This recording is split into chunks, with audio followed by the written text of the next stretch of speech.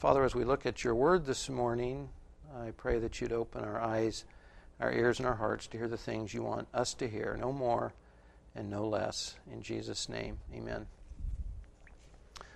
We are in 2 Kings 5 this morning. We'll go through the chapter. This is a complete story on its own. This story takes place about 850 BC. So this is during the divided kingdom era. It's before Israel, the northern tribes, go into captivity. That's about 700 BC.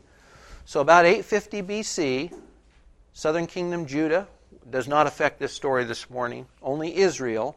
And then Israel's neighbor and enemy to the north, Aramea or Syria, with their capital in Damascus, plays an important role in this story as well. The story does not mention the name of either king,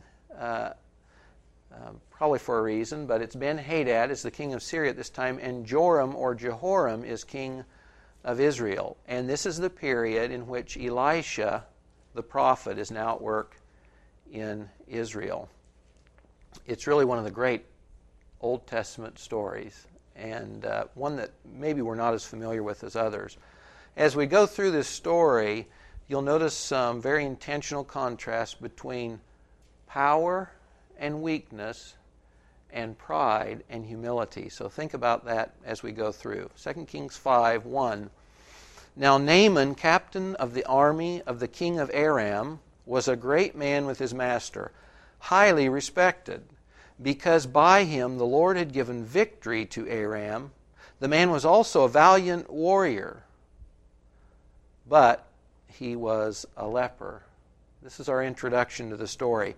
Here's this guy, Naaman. Look at what describes him. He's the captain of the army of Aramea or Syria. He's a powerful man of a powerful army. He's highly valued and highly respected by his king. So he has great social standing. He personally is a valiant warrior. He's courageous. No small things. These are all, he's powerful, social standing, respected by the king, personally courageous, etc. And then this last thing's just like a kind of this anomaly, this appendage that doesn't fit anything else, and he's a leper. So he's got all these great things going for them, but he's also got this problem that he cannot do anything about. Now just imagine this. He's got all this social standing, but he's got a skin disease that makes him a social outcast. So other people would have to physically avoid him. And this would affect everything he did in his life. In this case, leprosy, we don't know if this is Hansen's disease, what we would call leprosy today, or if it's any of a number of other kinds of skin diseases. But if you had anything like this, you were avoided. No one wanted physical contact with you. So, powerful guy, wealthy guy, important guy with a problem he can do nothing about. Look at verse 2. Now the Arameans had gone out in bands and had taken captive a little girl from the land of Israel, and she waited on Naaman's wife. She said to her mistress, I wish that my master were with the prophet who is in Samaria, then he would cure him of his leprosy.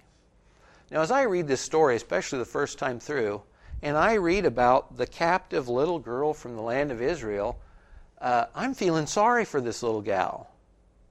I feel bad. I'm thinking in my mind, what did this look like? This band came in, it probably attacked part of northern Israel, and suddenly she's snatched from her family.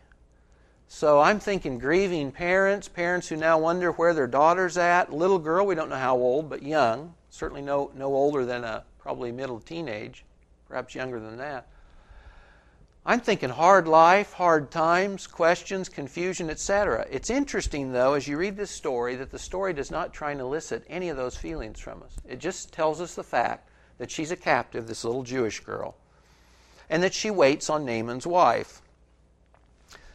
This one sentence, though, the only thing she says here makes me think of a couple things. Here's a little girl. She's adjusted to this new life. She didn't ask to be here. She probably doesn't want to be here. This is not what she would choose. But she's adjusted. And she's not only adjusted, but she actually expresses two things here that are somewhat remarkable. She's concerned about her master, Naaman. She expresses that to his wife. She's concerned about Naaman. her captor. And she still has faith in the God of Israel and God's prophet. So she says, man, I wish he was with this prophet in Israel because I know God's man could heal him of this disease. So what an outstanding attitude. Nothing about feeling sorry, nothing about pity, nothing about the difficult circumstances she was in, which was real. This reminds me of Joseph in Egypt. You remember, nothing fair about it. Sold by his jealous brothers, in prison, or in slavery first, then in prison. Everything's unjust, and yet in each circumstance, he adjusts himself to the new circumstances, and he remains faithful to God. And in the end, God blesses. And that's what happens here. The little girl doesn't ask for pity. She's not throwing a temper tantrum. She's adjusted. She's changed her expectations, and she has genuine concern for her captor, and she has genuine faith in Israel's God. This is just like Daniel with Nebuchadnezzar. You remember, it wasn't too long ago we read that story? That Nebuchadnezzar is warned by God of what he's going to do to him if he doesn't turn from his pride. And Daniel pleads with him because Daniel genuinely is concerned for a guy that is in fact his captor. This is a great example. This is a good example, I think, for us too. Oftentimes we are in situations or circumstances that we would not choose. We're in them by someone else's doing, someone else's choice. We don't like it. We're uncomfortable, etc., etc., etc. This little Jewish girl is a great example. That get over the fact that we're not where we want to be. Get over the fact that life's uncomfortable or life's unfair. Maintain our faith in God and maintain that expression of concern for those around us. This little girl's presence in Syria, whether we say God caused it or He allowed it, she was God's messenger to the Gentile Naaman to communicate, in fact, in the end, the gospel. She was right where God wanted to use her, in this foreign land, captive and a slave. And, if she was, certainly you and I, in the circumstances we find ourselves, should be able to cultivate that same attitude. Lord, I don't like the job I'm in. Or, Lord, I don't like the career I feel I'm stuck in. Or, I don't like any one of a number of things going on in my life. But, Lord, I'm going to remain faithful to you. And I want to be your witness to those folks around me. This was her attitude. That should certainly be our attitude. So here's this insignificant little girl in a foreign land who tells her master about a prophet in Israel. Well, verse 4, Naaman went in and told his master, saying, Thus and thus spoke the girl who is from the land of Israel. This guy's probably fairly desperate. And even though this is an insignificant little slave girl from a foreign land, he wants to be healed. And he takes this message straight to the king. So the king of Aram said, Go now, and I will send a letter to the king of Israel. He departed and took with him 10 talents of silver, 6,000 shekels of gold, 10 changes of clothes. The king of Aram, remember, he respects and he values Naaman. And so when Naaman comes and says, hey, I think there's a chance I could be healed, the king of Syria does everything he can. So he gives him a letter to the king of Israel, a letter of introduction, and he gives him an incredible fortune here to take down, to buy the favor of the prophet of Israel and be saved, be healed, be delivered. So the powerful king gives the power and the wealth he has to give to Naaman and sends him south. Verse 6, he brought the letter, Naaman did, to the king of Israel, saying, Now as this letter comes to you, behold, I have sent Naaman my servant to you, that you may cure him of his leprosy. When the king of Israel read the letter, he tore his clothes and said, Am I God? He's not speaking this to Naaman. He's speaking this to his servants, I'm sure. Am I God to kill and to make alive, that this man is sending word to me to cure a man of his leprosy? But consider now and see how he is seeking a quarrel against me. At this time, Syria and Israel are constantly at war. In fact, 1 Kings ends with Syria killing King Ahaziah in a war against Israel. And in the chapters that directly follow this up, some of those great stories about this same king that sends Naaman, Ben-Hadad, sends his army to go capture Elisha in the city of Dothan. And then after that, this is the same king and the same army that will come down and besiege Samaria, that God will turn away miraculously. So King Joram knows that Assyria is always after him. So when he gets this letter, he's assuming this is an intentional provocation by the king of Syria just to have an excuse to come in and invade Israel. So he is terrified. So the powerful king of Syria sends a letter to the powerful, a little less powerful than him, but powerful king of Israel to heal his man of leprosy. And of course, the king of Israel has absolutely no power to help this guy either. Two kings with power and wealth can do nothing about Naaman's problem. Verse 8, it happened when Elisha, the man of God, heard that the king of Israel had torn his clothes, that he sent word to the king, saying, why have you torn your clothes? Now let him come to me, and he shall know that there is a prophet in Israel. Now in Elisha's part, there's no fear whatsoever. You know, the king is trembling in his boots. Elisha says, don't worry, you send him my way. This is not vanity or pride on Elisha's part. Elisha, when he says he'll know that there's a prophet in Israel, prophets represent someone else. And Elisha knows whom he serves, and he knows the power of the God he serves. So he says to the king of Israel, don't worry, send him my way. Verse 9, so Naaman came with his horses and his chariots and stood at the doorway of the house of Elisha. Get a picture of this in your mind. I love this. This would be a great play or a great movie. Remember, Naaman's the captain of the army. He's a wealthy guy. He's got the wealth of Syria with him. He's got an entourage from the king of Syria with him.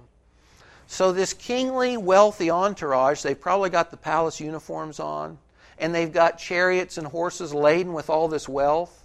This would have been fancy, very fancy group. And this fancy kingly entourage comes down to Israel's king, where they think that's where the power is and that's where the healing is. And of course that king has to say, oh, I got to turn you away. I don't have anything for you. So this kingly entourage with all this wealth and fancy clothing and the horses and the chariots, they come down to the edge of town to probably this little house. This is funny. This is comical to me. This is like the kings of the east coming to the stable in Bethlehem. It's power and wealth coming to a humble, lowly place, because the powerful place didn't have the power to do what was needed. But here on the edge of town, probably this unkingly, not a palace, maybe a little dump on the edge of town, here comes this kingly entourage, all this wealth, all this finery, and they come to Elisha's house. Verse 10. Elisha sent a messenger to him, saying, go and wash in the Jordan 7 times, and your flesh will be restored to you, and you will be clean. Now Naaman's come down, he's come a long way from Damascus, and he's traveled a few miles, and he's come to the king of Israel, and now he's come down to this little house. The king of Israel received him. He comes to the prophet's house. The prophet doesn't even come out. He doesn't even look at him. He just sends his servant out. You remember in The Wizard of Oz, when Dorothy and her friends go through all those terrible things and they finally get to the city, this great big massive city with these huge doors, and they're knocking on the door, and they're expecting these great gates to unfold and let them in. You remember what happens? The little peephole opens, and the little door servant sticks his head out and says, go away. That's what this would be like. He's come through hell and high water, and here's my salvation, and he gets to the door, and a servant comes out and says, go wash in the Jordan. Elisha doesn't even come and look at him. He sends his lowly servant out to give him the message. I love this, verse 11 and 12. Look at this. Naaman was furious. He went away and said, behold, I thought, surely he'll come out to me. He'll stand and call on the name of the Lord his God. He'll wave his hand over the place and cure the leper. So Naaman's been thinking about this for a while, and he's probably a religious man, and he knows what religious ceremonies look like. And the Syrians serve the god of thunder and storms. And so as he's been coming south, he's probably been thinking about, this is what it'll be like. We'll get there to the palace, and God's man will come out. And he'll be dressed cool, and he'll come out, and there'll be this great performance. And maybe it'll thunder and lightning, and the power from heaven will come down, and there'll be this really impressive display, and then I'll be healed. Gosh, what a letdown. And the little servant comes out and says, go wash in the river. You see, this isn't it. This isn't what he expected. Where's the power? This isn't what I came for. What's going on? He is furious and he's ticked and he says, and by the way, if I wanted to wash, it wouldn't be in that dirty little river over there. The rivers we've got, the Abana and the Pharpar, the rivers of Damascus, they're better than all the waters of Israel. Couldn't I not wash in them and be clean? So he turned away in a rage. Not only is there no impressive religious ceremony, not only is the guy not out here whooping it up and doing a dance and calling the power of heaven down, but he's telling me to bathe in this dirty, muddy, mucky little river. If I wanted to get clean, it wouldn't be in that body of water. So he is ticked and he's out of there. Enough's enough. Verse 13. Then his servant. We've got servants throughout this story, don't we? I think the servants might be a key here. Then his servants came and they spoke to him and they said, my father or my master, had the prophet told you to do some great thing, some difficult thing, would you not have done it? Naaman brings all this wealth. He's ready to do anything. How much more then when he says to you, wash and be clean? Yes, you're ticked. Yes, you're disappointed. But you know that you would have done anything he said, no matter how hard, so that you could be healed. And he's told you to do something easy instead. Even though to you it's foolish, it's easy. So if you do the hard thing, why not do the little thing? Why not do the easy thing? God spoke through the servants. Verse 14, so he went down. He went down.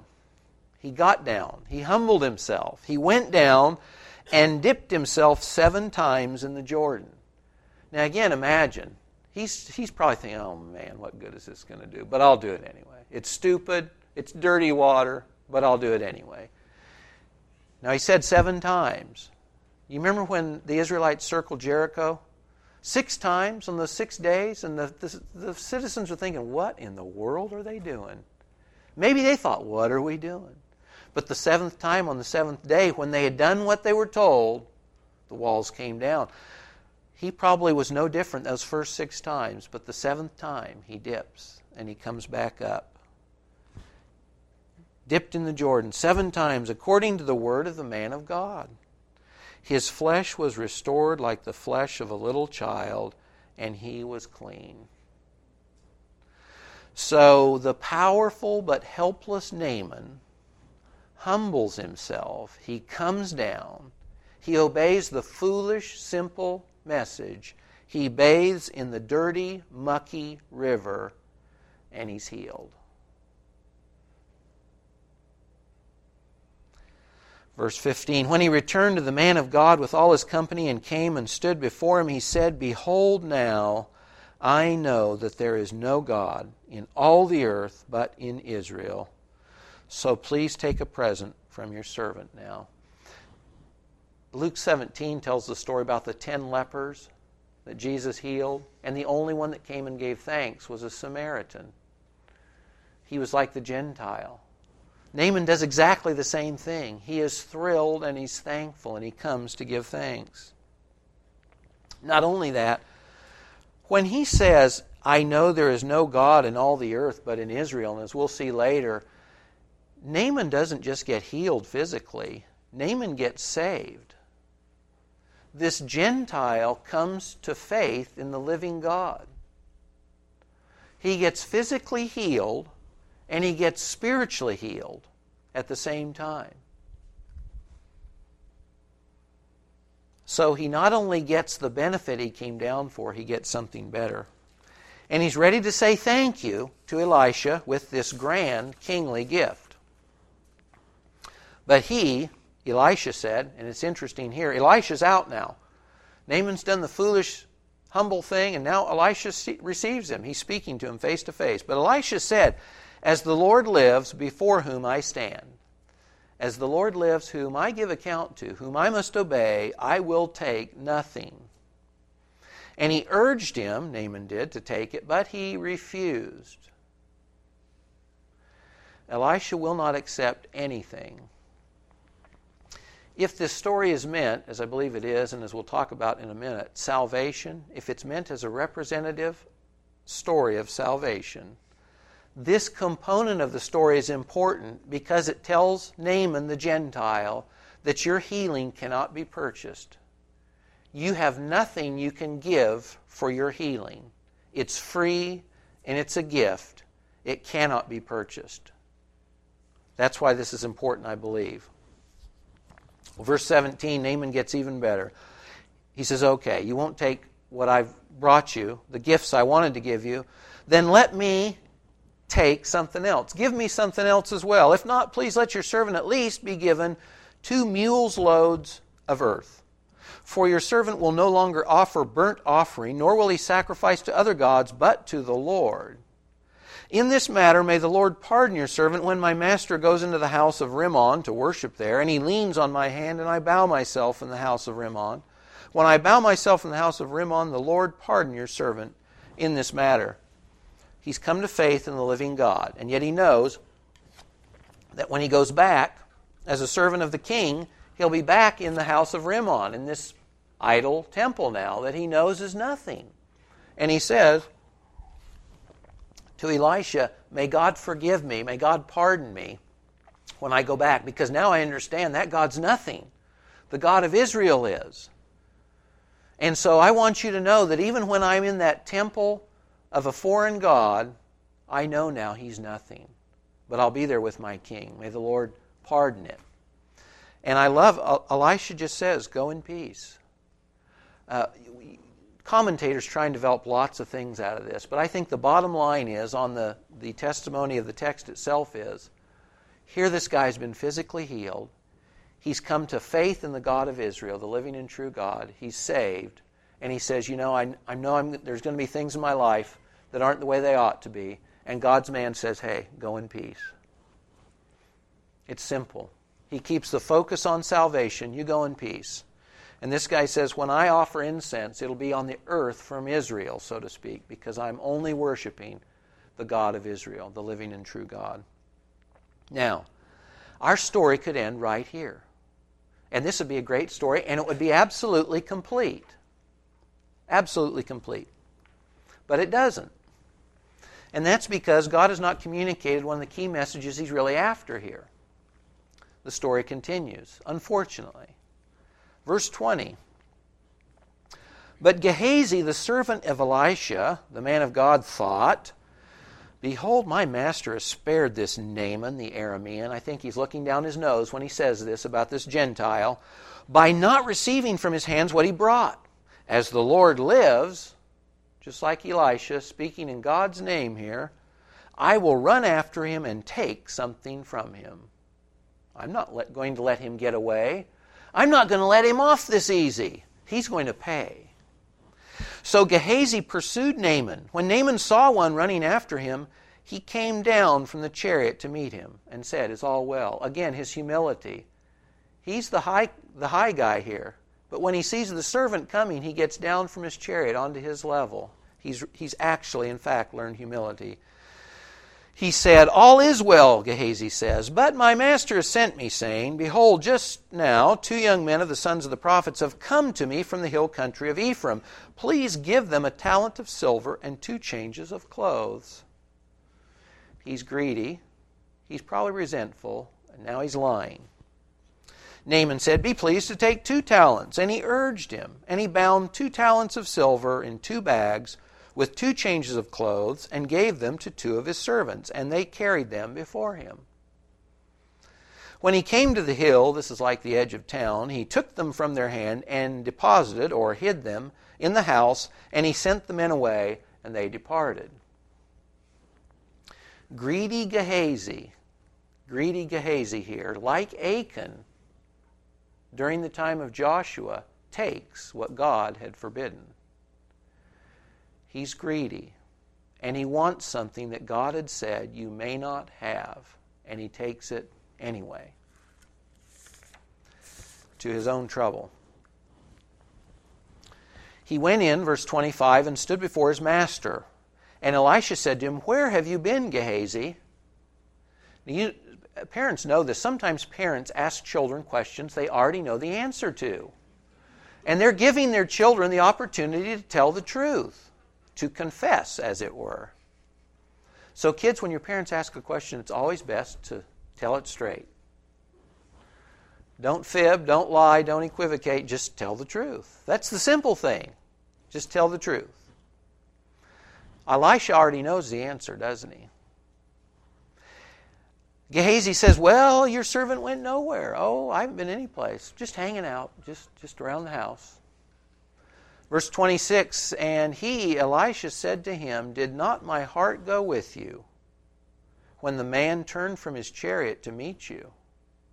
He said, Gehazi, I saw you. I saw the whole thing. This is just like Jesus in John chapter 1. When Nathanael comes up and he says, hey, when you were there under the fig tree, I saw you.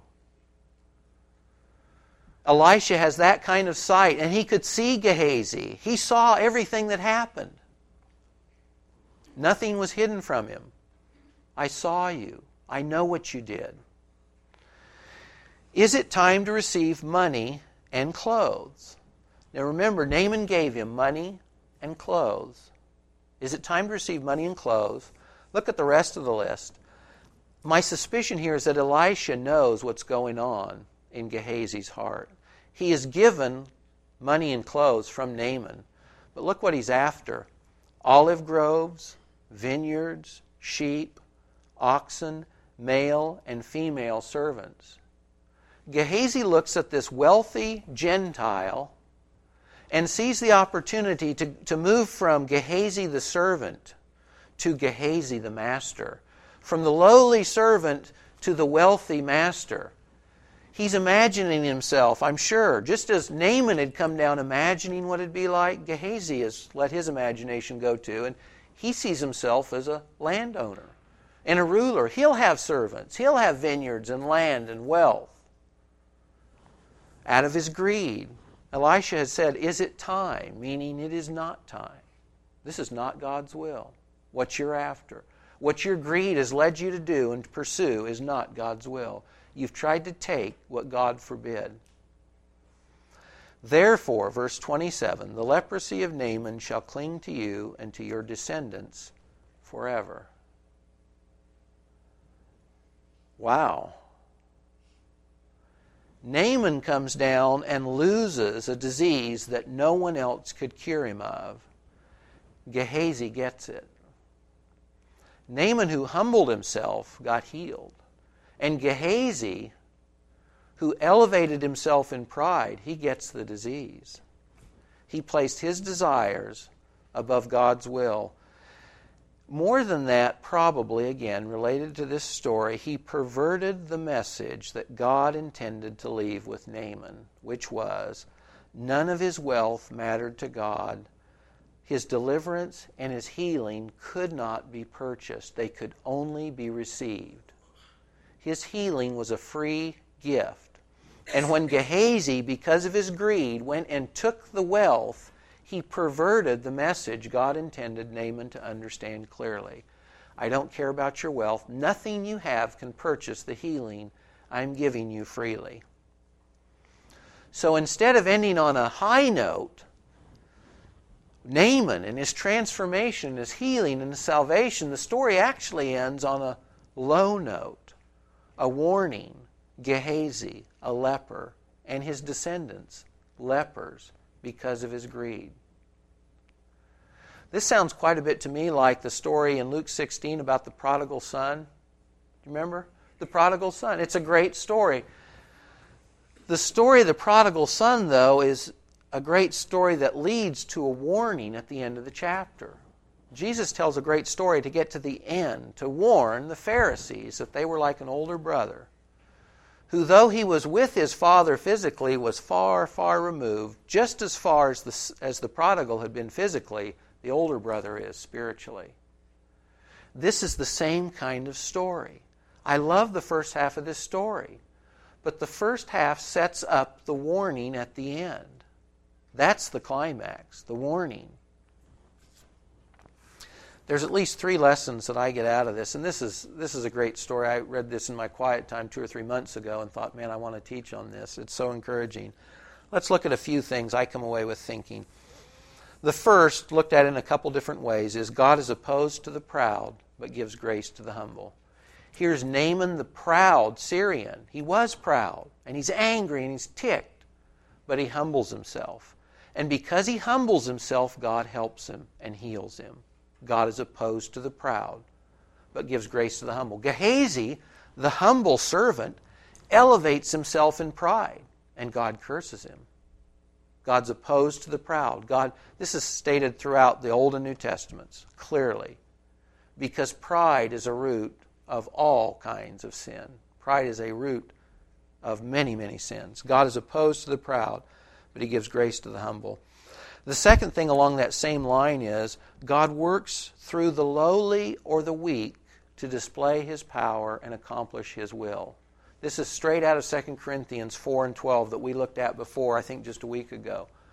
God works through the weak because He wants everyone to know the power is His. So if you see, remember in the story, powerful king of Syria can't help. Powerful king of Israel can't help. Naaman's own power and wealth can't help. But who are the key figures? The little Jewish girl. That's where the story starts. She says, by the way, there's a God in Israel and His prophet that can help you. The servant of Elisha is the one that gives the message of healing. Naaman's servant is the one that comes and reminds him, hey, if you do the hard thing, do the easy thing. In other words, the power pivots on the lowly and the weak in this story. God is opposed to the proud but gives grace to the humble. God is pleased to use the weak things and the weak people of this world to display His strength. That's the first thing. The second thing is the gospel. This is such a great, great illustration of the gospel message. We are all like Naaman the Syrian. No matter how impressive you or I may be or not be, we've got a problem. We've got leprosy. We've got a skin disease that just is like a canker in every area of our life. We've got sin. We've got a sin issue. It's an issue that you and I have no power and no ability to affect. It doesn't matter how important you are, how smart you are, your social standing, none of it matters. You and I have a problem called sin that we can do nothing about. We're helpless. Listen to what Paul says in Ephesians 2. Just like Naaman, remember that formerly you, the Gentiles in the flesh, just like Naaman, called uncircumcision by the circumcision, that is the Jews, remember that you were at that time separate from Christ, excluded from Israel, strangers to the covenants of promise, having no hope and without God in the world. That was our status. That is everyone's status before God, without hope. That's sin. We're all Naamans and we're all unclean. The second thing is that wealth and power can't help us and there's no way to purchase what we need. Salvation is a gift. It's free. Listen to Psalm 49. Why should I fear in the days of adversity when the iniquity of my foes surrounds me? My foes are those who trust in their wealth. They boast in the abundance of their riches. But no man can by any means redeem his brother or give to God a ransom for him. For the redemption of his soul is costly, and he should cease trying forever. You know what? You and I cannot only we cannot heal ourselves. You can't heal anyone else. No matter how much wealth you have, the cost of our soul is so high that no person can ever pay it. Not for yourself and not for anyone else. Redemption cannot be purchased. Listen to Ephesians 2 again.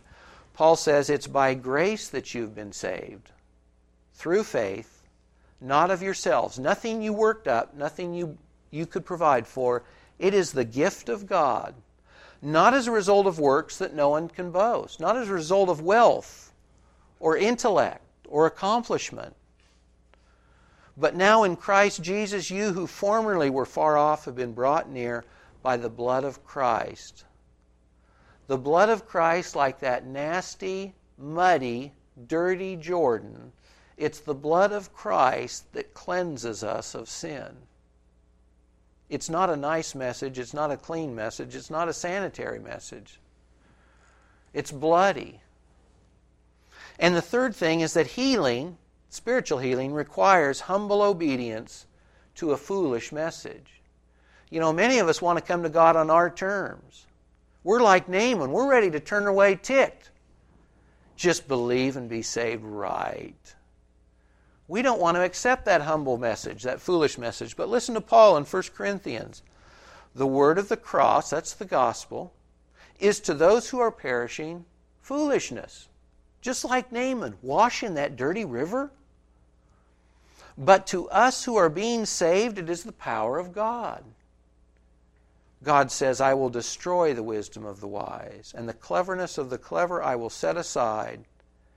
He says at verse 22, indeed, Jews ask for signs and Greeks search for wisdom, but we preach Christ crucified. To Jews, a stumbling block. To Greeks or to Gentiles, foolishness. But to those who are called, both Jews and Greeks, the gospel is Christ, the power of God, and the wisdom of God, because the foolishness of God is wiser than men, and the weakness of God is stronger than men. Just like Naaman, this foolish message is what God uses to save us. And it's when we humble ourselves and say yes to God's provision, His way, this foolish message, we're saved. With Naaman, we go down in the water and we come up clean. We lower ourselves from our pride, we humble ourselves, and we trust and we believe, and we're cleansed. The third message I get out of this, because of the warning at the end, is be very careful. Be very careful in how you represent God and what you communicate to others about the gospel. Listen to Revelation 22. This is the end of the Bible, and it is the last appeal in the Bible to be saved. Revelation 22, verse 17, the Spirit and the bride say, come, and let the one who hears say, come. And let the one who is thirsty come. Spiritually thirsty, Christ says, come. One last time, let the one who wishes take the water of life without cost. Here's the whole message of the Bible wrapping up. Here's the whole message of the future wrapping up. And Jesus says one last time, if you're spiritually thirsty, you come. You drink free. Last invitation. The water of life, it's free, it's available. Here it is. Take it. But listen to what he follows that up with, verses 18 and 19. I testify to everyone who hears the words of the prophecy of this book. If anyone adds to them, God will add to him the plagues written in this book. And if anyone takes away from the words of the book of this prophecy, God will take away his part from the tree of life, from the holy city, which are written in this book. We won't try and plumb the theological depths here of this last verse, but this is clear. If you mess with God's message, you mess with Him. He does not take it lightly. If you tamper with the gospel, you oppose God like Gehazi, and you do it at your own peril. And if you're a believer going to heaven and you're distorting the gospel to those around you, or if you're a deceiver going to hell and you're distorting the gospel to those around you, you do it at your own peril. It is a dangerous thing to tamper with the gospel, just as Gehazi found out. In Galatians 1, Jews in Galatia were saying that salvation by faith wasn't enough. You had to get circumcised. And Paul says, may you be cursed, you who are distorting the message of the gospel. You who are adding to the message of the gospel, you're cursed. He says later, you've fallen from grace. He says later, those people that want to see you circumcised, may they be mutilated. You know, we read the story and we see what Gehazi does. And on one hand, we say, well, he's a stinker, he's greedy, etc.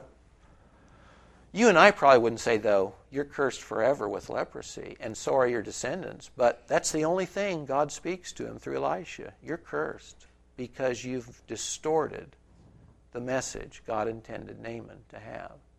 And here at the end of the Bible, along with the last appeal to receive the gospel of grace freely, are these warnings. Do not take away from what God has said, and do not add to what God has said. We tamper with the gospel at our peril, whoever we are, wherever we're heading. So what a great story, though. Power can't help, money can't save, but humble submission to a foolish message heals. And Naaman the proud Syrian becomes Naaman the believer. Gehazi, on the other hand, Gehazi, who exalts himself in pride and greed, receives the curse that Naaman was cleansed of. Let's pray. Lord, I am so thankful that salvation is a gift, and that, Lord, just like Naaman, I love his response. He not only humbly receives the message and humbly submits, but, Lord, having believed and been saved, he says, and by the way, I'd like one more thing. He comes to you for more. I think of the psalm, Lord, that says, what can we do for the Lord except take the cup of salvation and call on your name? Father, thanks that salvation required a cost we could never pay. You met it for us in the person of Jesus, that he did what we could not do, Lord. He covered our sins. You've removed them as far as the east is from the west. You've saved us, Lord, by grace, by favor we didn't earn, but by the provision of your Son himself. Thank you that salvation is free. And Father, as we communicate the message of the gospel, help us to articulate it clearly and as you have laid it out. It's a gift that we receive by trusting in your Son and in his provision, no more and no less. Father, if there's anyone here today who's not clear with you on this, help them with Naaman to humble themselves, to accept a foolish message, to trust in Christ for salvation, in the blood of Christ to cover their sins. Thanks for saving us, Lord. Help us to be like the weak, lowly servants in this story, so that deliverance and salvation and healing and rebirth can come into the lives of those around us. Help us to be like the weak Jewish girl in a far place that she probably didn't like, but who was faithful to you to give a message of hope and salvation to the ones around her. In Jesus' name, amen.